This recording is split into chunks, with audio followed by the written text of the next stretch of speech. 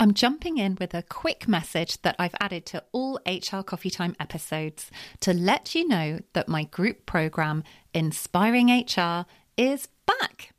In case you haven't heard of it before, it's an intensive 6-week program for mid and senior level HR and people professionals. So if you're an HR business partner, HR manager, head of HR or HR director, or the people equivalent, so a people business partner, people manager, head of people or people director, and you'd like to build your confidence, your credibility and your impact at work, Inspiring HR could be perfect for you. We get started on Wednesday, the 5th of June, 2024, when we'll be meeting up over Zoom for 2 hours every week. The group sessions are a blend of group coaching, training and facilitation. They're supportive, encouraging and practical, and each week has a slightly different focus.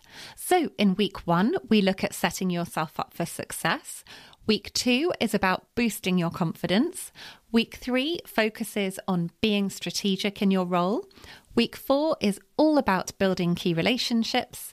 Week 5 takes a deep dive into influencing at a senior level, and the final week looks at planning for the future. There's a link with the full details in the show notes for you, or you can learn more by going to my website, Bright Sky Career Coaching, clicking on Services, and then clicking on Inspiring HR Group Programme. I would love to have you join us and to get to know you throughout the programme. But if you have any questions about Inspiring HR at all, please feel free to ask by getting in touch through the website, and I would be very happy to answer them for you. If you ever find yourself having to make redundancies, it can be hard to know what to say to your colleagues who are losing their jobs. Or if you're facing redundancy yourself, it can feel difficult to know how to navigate the huge mix of emotions that you might be experiencing. In this episode of HR Coffee Time, you get to hear from Emma Tomes, a grief recovery expert who explains how the loss of a role can lead to feelings of grief and how to support either yourself or other people who are in this situation. If we haven't met before, hello, I'm Faye Wallace. I'm a career coach and outplacement specialist with a background in HR, and I'm also the founder of Bright Sky Career Coaching.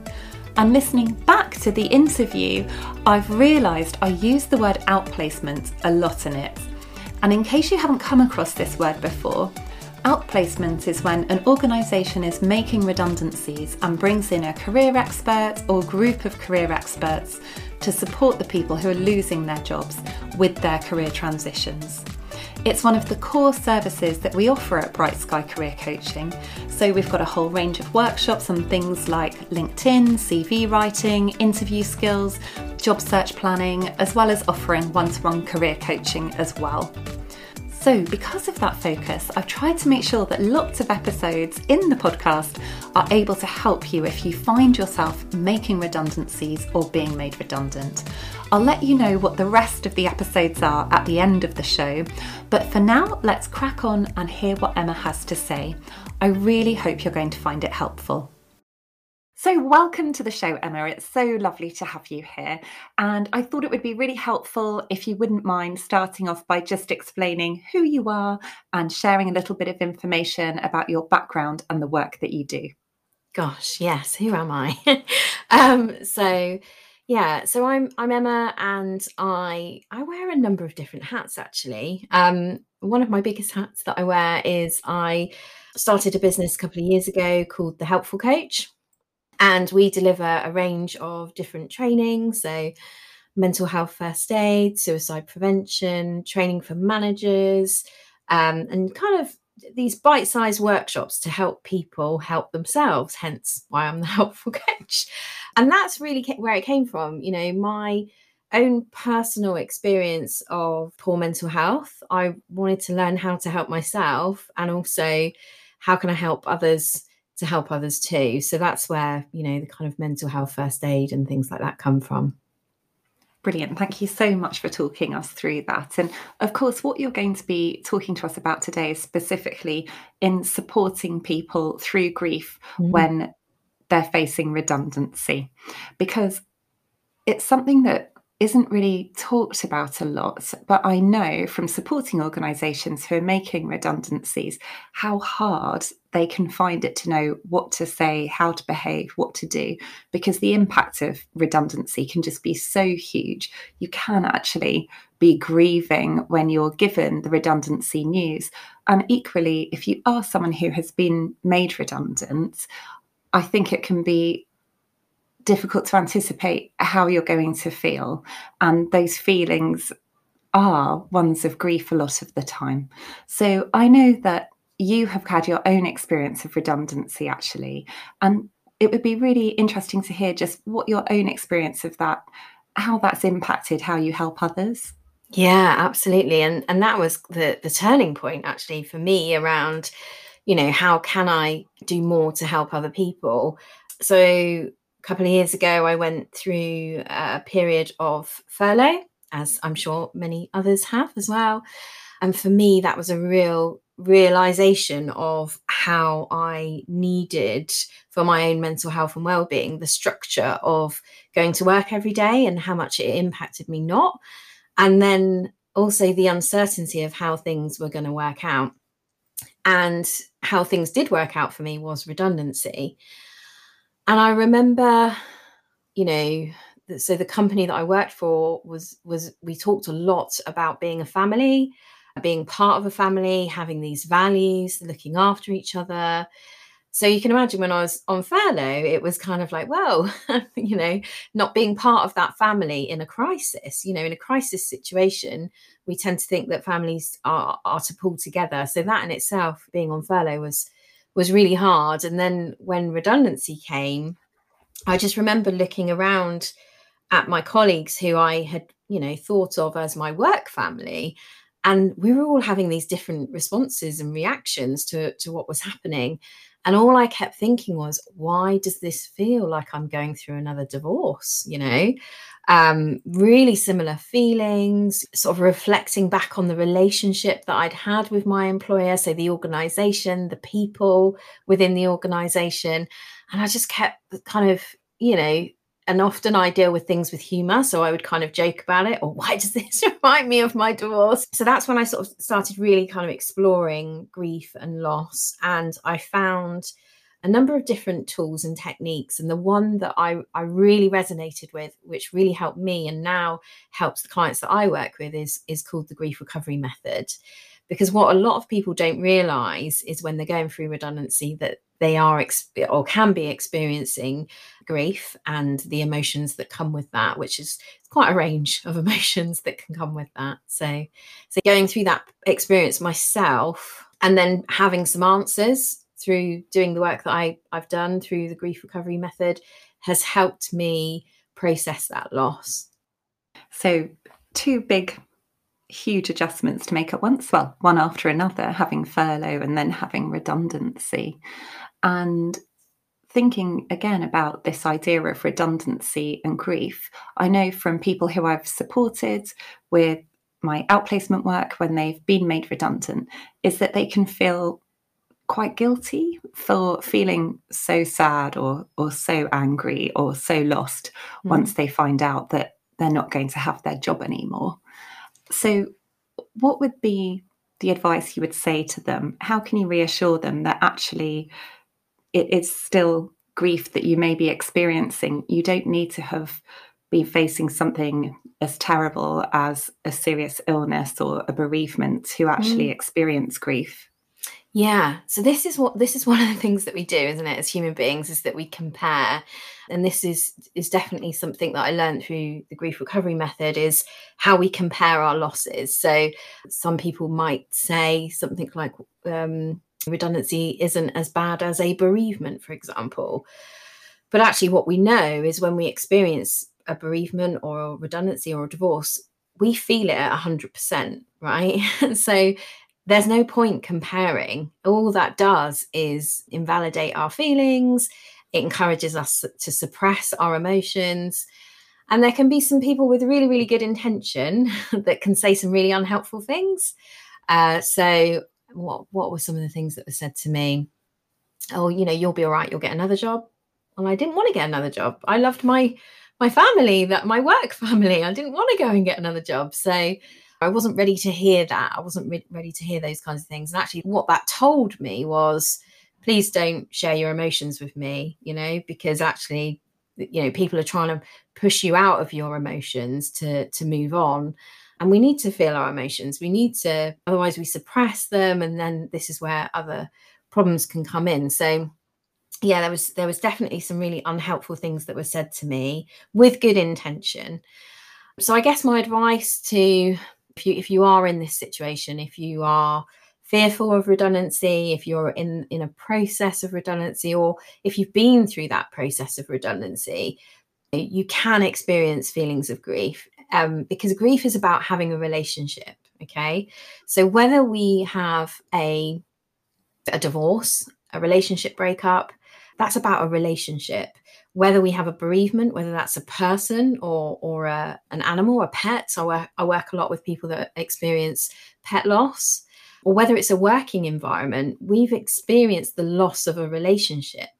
So there's a whole load of dreams, hopes, and expectations that we lose, right? Because when we leave that job, all those dreams, hopes, and expectations that I had working for that organization, I really thought I was going to be there for a long time and that I was building my career. And I just launched a mental health awareness training program. So I really felt things were going well for me. And that takes time.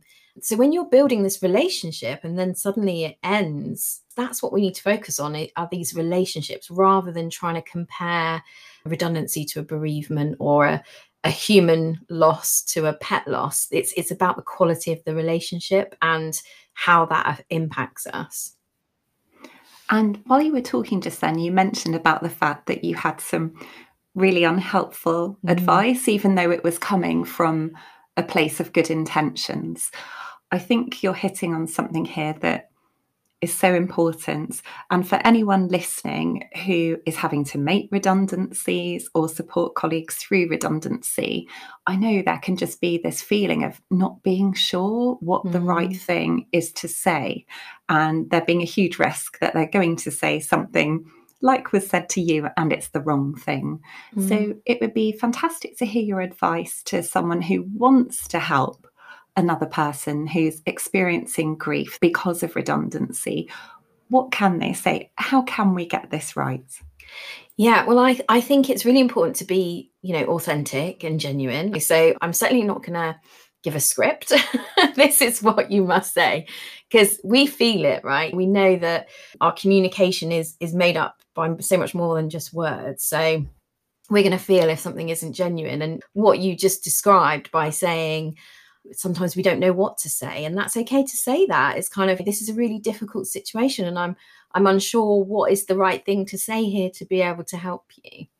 And actually there are some really simple things that we can do just by listening and validating how someone feels. So if someone had said to me, you're talking about the fact that this feels as though it's similar to going through a divorce like I'd previously been through, and that sounds really difficult.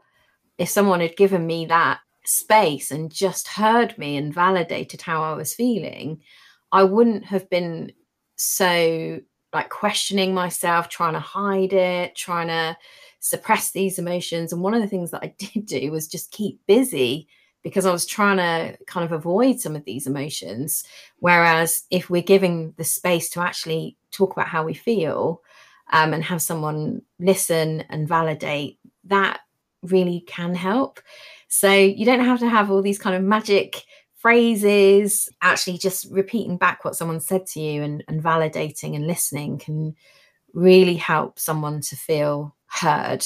And actually part of grief and loss, whether that's redundancy, bereavement, relationship breakdown, we know, all of the evidence and research suggests that if someone feels heard, they are more likely to be able to move forward from grief. I don't think we ever get over grief, but we're able to move forward with it because we've been heard. So I know that you have just explained this, but it would be brilliant to have you give a couple more examples, because for anyone who's not very familiar with this idea of really listening and helping someone be heard, it can feel like quite a big step.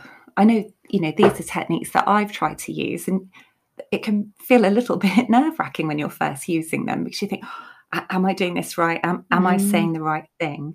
So could you just maybe give a couple more examples about how you can listen effectively and how you can help that person to feel heard? Yeah, absolutely. So take the pressure off, first of all. I think we're always trying to come up with these kind of stock phrases. What's the right thing to say? So take the pressure off. Ideally, do some sort of grounding exercise so you can be present with that person rather than your thoughts racing. So a simple exercise that I do is just focus on my breathing and really hear what someone's saying. So you were saying earlier, for example, it's a big step, I don't know what to say. I could repeat that back to you and say, this feels like a huge step. It feels like it's a big thing for you to do, and you're feeling concerned or worried about the future. That's it. We just need to repeat back what someone's saying to us. And the benefit of that is that person's going to feel heard, understood. They're going to feel validated. Takes the pressure off of you knowing what to say, and using silence as well. Getting comfortable with being okay with not feeling like you've got to fill every gap, every silence. And I've said that with my clients that I've worked with before, is I'm just going to take a moment, because what you've shared with me, this is big emotions, this is big stuff, and being okay with that. Thank you. That's really helpful. I know that for anyone listening, this is all going to be incredibly useful, especially the tips around take the pressure off, ground yourself, because that is when it can feel really difficult, I think, is when you are putting a lot of pressure on yourself. And working in HR, I think so many people feel that they have to fix things and know the answers to everything. And actually, this is something that you can't just fix at all, is it? Yeah. And actually, it's really interesting, because in the last couple of days, we've just been delivering mental health first aid. And although we don't talk about grief and loss in mental health first aid, we do talk about validation and listening. And what happens after spending 2 days with people is they walk away and they're like, oh my goodness, this is great. I don't have to fix anything. I don't have to be a problem solver. I just need to listen, be there, provide support, and work with the person to have a look at where perhaps we could signpost someone to, whether that's employee assistance program or something like that. And just seeing that pressure being relieved from people and realizing actually the power of listening is huge. And all of this other worries about getting it right or saying the right thing, that can really get in the way of us really hearing someone. And I know that you have a really helpful help guide on this, haven't you? Yes. On advice for anyone who wants to support someone who's going through grief. Yeah, absolutely. I felt like I'm a great believer in trying to keep things simple, So I felt it was really important just to put a really simple guide together, which covers some of the unhelpful and some of the helpful things, just to raise that awareness. Brilliant. And you very kindly said that you will give me a copy of that so that I can share it in the show notes. Yes, absolutely. Yeah. So for anyone who's listening thinking, oh, that sounds like it will be really helpful, all you've got to do is have a look at the show notes. I have had a couple of people say to me recently, I don't know what on earth you're talking about, Faye, when you say the word show notes.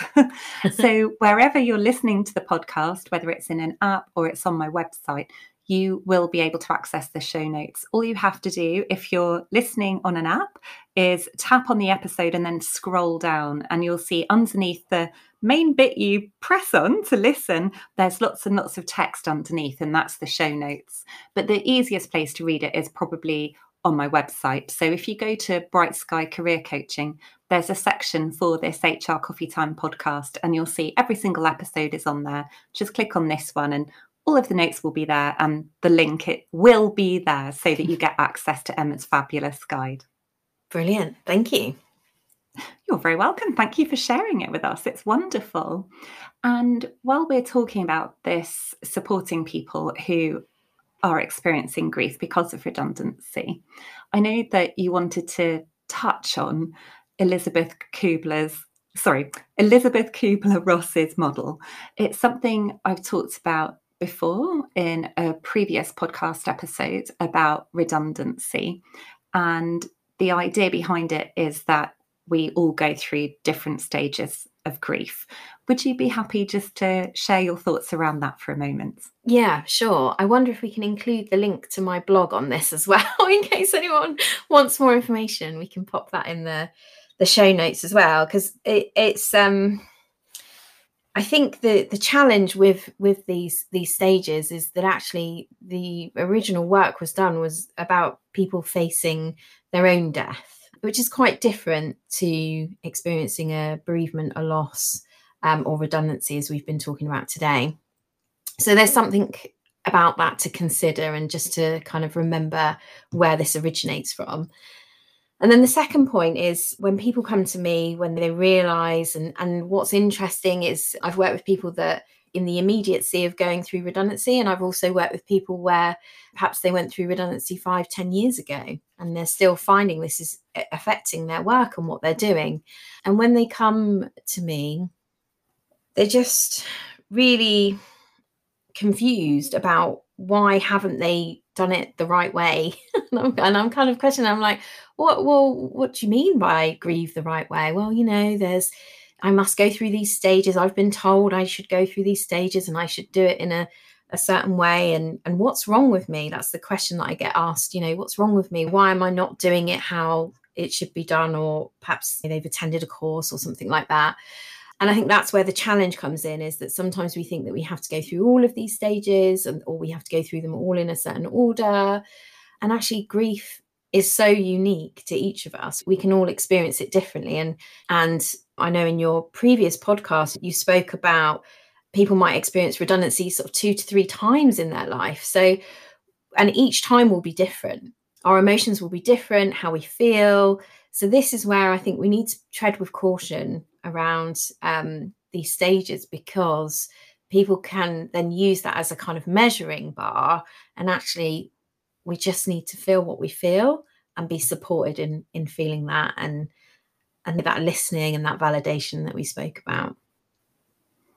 And when you just mentioned the fact that people will sometimes come to you 5 or 10 years after the event, and they're thinking, oh no, there's something wrong, or I haven't gone through these stages. I can imagine this feeling that they're never going to get over the grief. So for that person who comes to you, who's been experiencing it for such a long time, are they ever going to get over it? Yeah, it's interesting. It's a really interesting question. And I get asked, what do you mean by recovery? What does it mean to recover? And I think sometimes we can have this kind of all or nothing thinking. And actually, what I've learned through using the grief recovery method is that we can learn to live with our grief. We can reduce the emotional pain through processing those feelings, by not suppressing those feelings. And I almost refer to it as kind of, might sound a bit random, but when you've got this really messy kitchen, right? So you've got all of this mess and you've been avoiding it. And this is what people tend to do because they keep busy, they just keep busy and they're doing other things. So they tend to avoid this messy kitchen. And then what we do, the work that we do, is we actually address that messy kitchen. So the kitchen is still there. We just create some order. We ease some of that emotional pain so that person can go on and continue to use their kitchen. So it's, for me, I think, as does relationships don't end. And I've spoken to many people that have gone through redundancy, and we'll talk about, it's almost like when you see something that reminds you of the organization that you work for, it's like bumping into an ex. Yeah, it's that feeling. So that relationship with that organization, with that person, it could be the line manager, that relationship never ends. Even when people die, our relationships don't end with them. This is why we celebrate anniversaries, or we think about people at Christmas and all of these sorts of things. So it's learning, how do we deal with those events? How do we process that? And how do we try to reduce the emotional pain that we can experience from that? So to do that, to face up to the messy kitchen, you've talked about the fact that listening to other people, validating how they feel, not judging them, that's all going to help. Is there anything else that's going to help them with facing up to that messy kitchen and processing those emotions? Yeah, the grief recovery method is what's helped me, because it's a set of tools that you're learning. It's an educational program where you learn your history around grief and loss, and then you can learn tools to manage that moving forward. So for me, that's my experience and the experience of the clients that I work with. Having those tools, it's kind of, we don't learn about grief and loss in school. We don't learn these tools. It's only when something happens that suddenly we realize that we may not be equipped to be able to deal with this. So yeah, that's what I would suggest is exploring. So just to demystify it a little bit, because I know when I talk about using coaching tools, people say, well, what are tools? What do you actually mean, Faye? So are you able to perhaps give an example of what a tool could look like from the grief recovery method, just to bring it to life a little bit more? Yeah, sure. So it's a process that you go through, and I guess the after part is how you can then use that process moving forward. So let's think about this. So an example is what do you do when there is a reminder? So whether it's an anniversary, whether you walk past a store which is part of the brand of the organization that you work for, or it could be picking up a pen that's got the logo on, for example.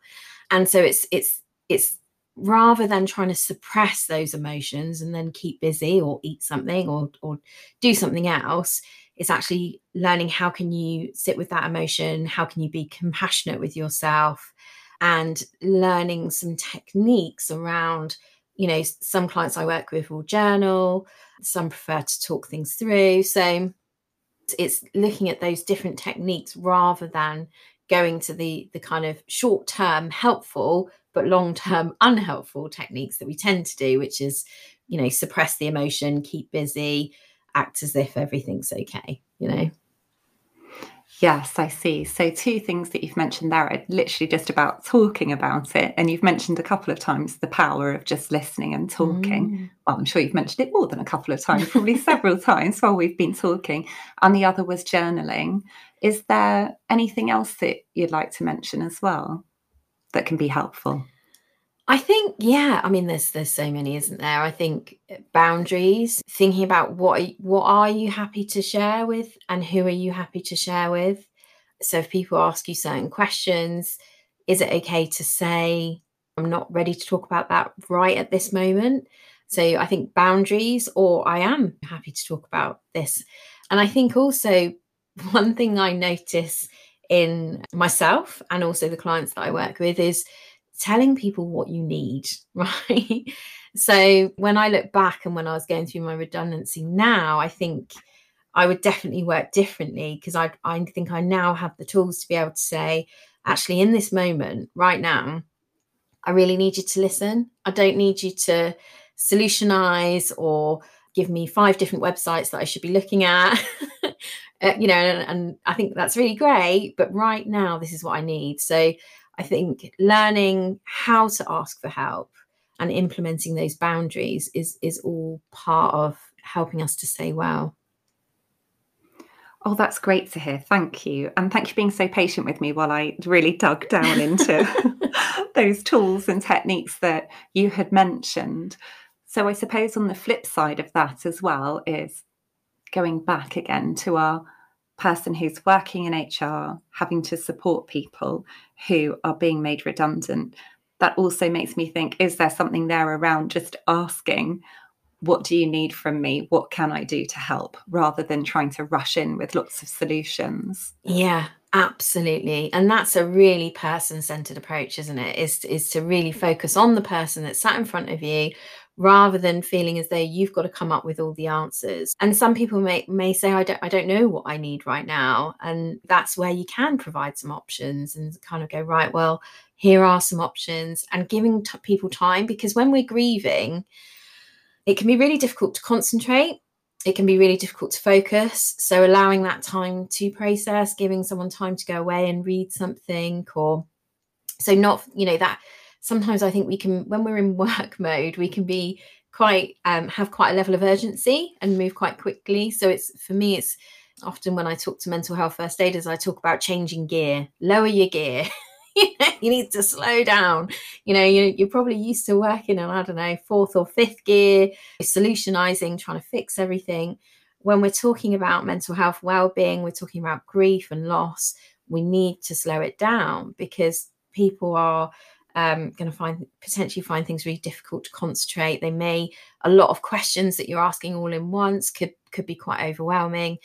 So being okay to slow that down, and like you say, ask that question, what do you feel you need most right now? What one thing is going to really help you right now?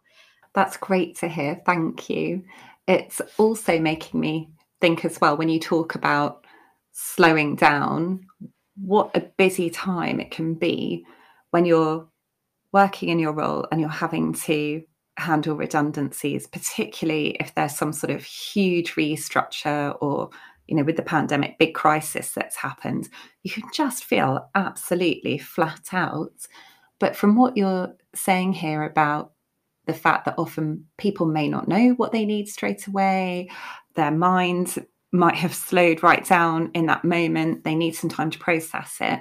I think it really hits home the importance of having regular check-ins and not just having the one chat and saying, if you need any support, this is what we have in place, the end, or how can I support you? And the person says, I don't know. And you say, well, okay, well, here are some options.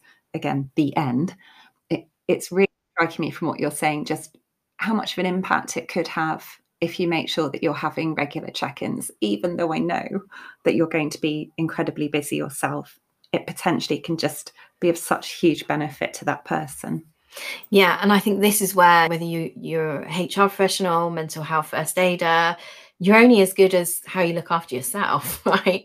So all of this compassion that we are giving to our colleagues that are going through this horrendous time of going through redundancy, how are we looking after ourselves? Who are we talking to about how this is making us feel? So it's often a question that I ask organizations that I work with is, okay, it's great, but who's helping HR? Who's helping your mental health first aiders? What support network is there?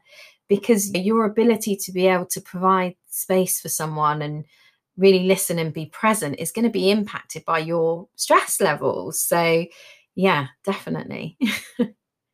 Well, you have raised such an important point, which is if you are in the midst of or about to embark on some sort of very stressful, large-scale redundancy program, or even relatively small-scale redundancy program, that on top of your normal workload is a lot to be dealing with. So as part of your plan that you put together, no matter how small that plan might seem, it might be a great big huge report you're putting together for the board, a proposal, or it could just be an email with some initial thoughts. Please do build into that some sort of support for yourself and the rest of the HR team who are in this situation as well, because that is the one thing that I see happen the least when I am working for organisations and helping them with that outplacement. In fact, I don't think I can, off the top of my head, think of one instance where the team has actually prioritised their own self-care as well. They're so busy looking after everyone else. Their own self-care is just an afterthought. So it would be wonderful. I guess this is a utopian vision for the future, which doesn't have to be a utopian vision at all, because we've got the power to do this, haven't we? Is to make sure that that is built into any plans. Yeah, absolutely. And I think what we need to remember is we don't know what someone's backstory is. So you could be a HR professional who has been through your own experiences of redundancy, or seeing other people experiencing grief could remind you of losses that you've experienced in your life. And so that may uncover something for you. And I guess my words would be, it's okay to ask for help. It's okay to access all those great services that usually HR are signposting to. We can use those as well. And I think sometimes we forget that, don't we? We're so busy signposting and sharing resources and helping other people. Where would we be without HR people, Absolutely. Oh, well, thank you so much, Emma. You have just given me loads to think about. And I know for anyone listening, you've given them lots to think about too, and some really helpful practical strategies for handling their own grief and processing their own grief, or supporting others who are in that situation. So thank you so much. But just before you go, you know that I'm about to ask you, what is your non-fiction book recommendation for today? The question I ask every guest who comes on the show. Well, I feel it would be wrong if I didn't say this, but this is, the tool that I use, which is the Grief Recovery Method. So there is the Grief Recovery Method handbook, and so I'm dyslexic. So when I first read it, I had the hard copy book, and I also listened to it on Audible, because again, when you are experiencing grief and loss, reading a book is not always necessarily easy either. So that's what I would recommend. And the feedback that I get is that it's really easy to read, really digestible, and really relatable. Fantastic. That is one I will definitely be adding to my reading list. Thank you so much. And for anyone who's been listening today and thinks, oh gosh, I really want to learn more about Emma's work or get in contact with her, what's the best way for them to do that? Well, I guess the kind of usual socials. So very active on LinkedIn. I find that a great place to be. And then also I do have a website, so helpfulcoach.co.uk as well, which talks about all the training and also the coaching support that I offer. Brilliant. Well, again, I'll put links to your LinkedIn profile and your website in the show notes. Thank you so much, Emma. It's been wonderful to have you on the show today. Thank you. I really hope that you found that useful, and I mentioned at the very beginning of the episode that I would share the details of other resources that I have that can help you, whether you're making redundancies or facing redundancy yourself. So on the podcast, we have got episode 2, which is handling redundancies of less than 20 people with confidence. Episode 4 is finding your next HR job, key tips from an HR recruiter. Episode 13 is how to get a senior level HR role. Episode 27 is getting unstuck after redundancy. And episode 31 is 3 little known LinkedIn features which will help you get your next job. So if you decide to action any of the advice that Emma shared with you today, or put any of the tips from any of the other episodes into action, then please do let me know. I would love to hear from you. You can always reach me on LinkedIn or at faye@brightskycareercoaching.co.uk. Thank you so much, and I will be back again next week on Friday with the next episode.